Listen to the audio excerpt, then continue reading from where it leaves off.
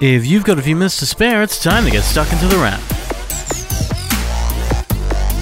It's the middle of March 2020, and this is The Wrap, Australia's fastest technology roundup. And while last week showed the coronavirus was cancelling technology's trade shows, this week it hasn't let up. As countries go on lockdown and travel begins to dry up between some nations, it's pretty clear we all need to take the COVID-19 coronavirus seriously. More shows were cancelled this week, and it's now stretching past the tech expos. The E3 gaming show was the latest to go, alongside Coachella's music festival, Dark Mofo, and the NBA season for basketball in the States. We're mostly expecting almost every major event to be killed off this year, and if someone is coming to Australia from Europe or America, or they're planning to, we're expecting it to be postponed or cancelled as well. It's so serious that we're making some suggestions because coronavirus is one of those things that needs to be contained, and so we need to change some of the things we do to help. And that means regularly washing your hands, something you should already be doing, especially if you hold someone else's phone. We're all prone to touching and grabbing each other's phones, sharing as we show our friends pictures and videos, but until this thing is controlled, you might want to stop.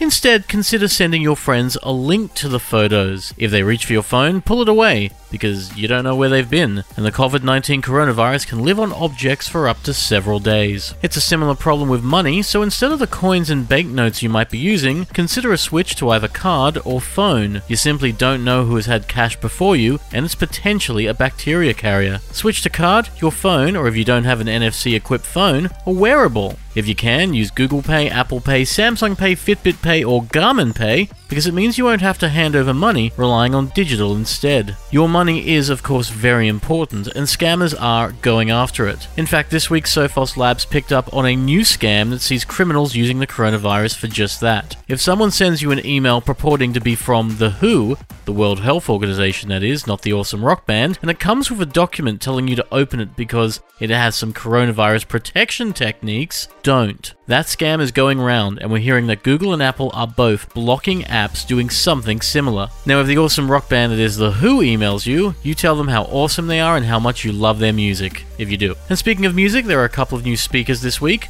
though they're all a little on the higher price part of the market. Bang & Olufsen has something new in the BioSound Balance, a speaker that is a little more like furniture thanks to a combination of wood and textile with an aluminium touch-sensitive top. The Balance is a wireless speaker made for multi-room, and it comes with 360 sound made from 7 speakers and 2 woofers, and will cost $3,300 when it lands in April. And that's a Danish speaker, but there's also something similar from a new Australian brand, Pantheon. A little bit different and a little more at $3,390. The Pantheon 1 comes across more like a piece of art, but with 360 sound built from 2 internal subwoofers, 2 mid-range drivers, and 4 tweeters. And there's even a phone sporting a similar price in April, as Huawei announced its foldable Mate XS was coming to Australia. It's probably going to be a better year for foldable phones than it was last year, and it might start with Huawei's, which will include 4 cameras and 2 6-inch screens, which when unfolded becomes an 8-inch tablet. At a little under $4,000, the Mate XS isn't cheap, and it comes with the same lack of Google apps that the Huawei Mate 30 Pro had,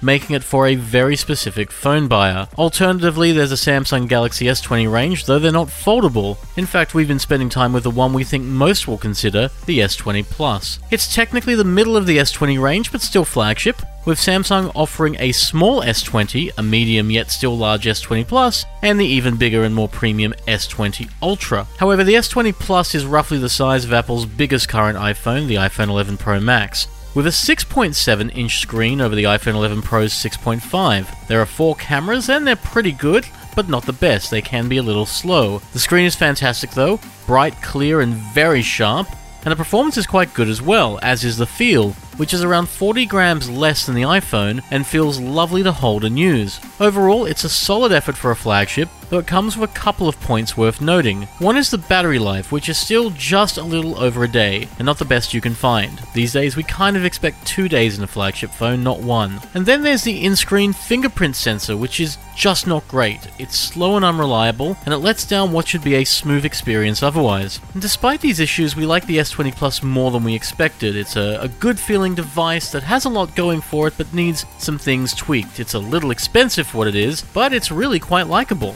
Like this podcast, which is now over. So you've been listening to The Wrap, Australia's fastest technology roundup. A new episode goes online every Friday at Podcast One, Spotify, and Apple Podcasts. But until then, have a great week. We'll see you next time on The Wrap. Take care.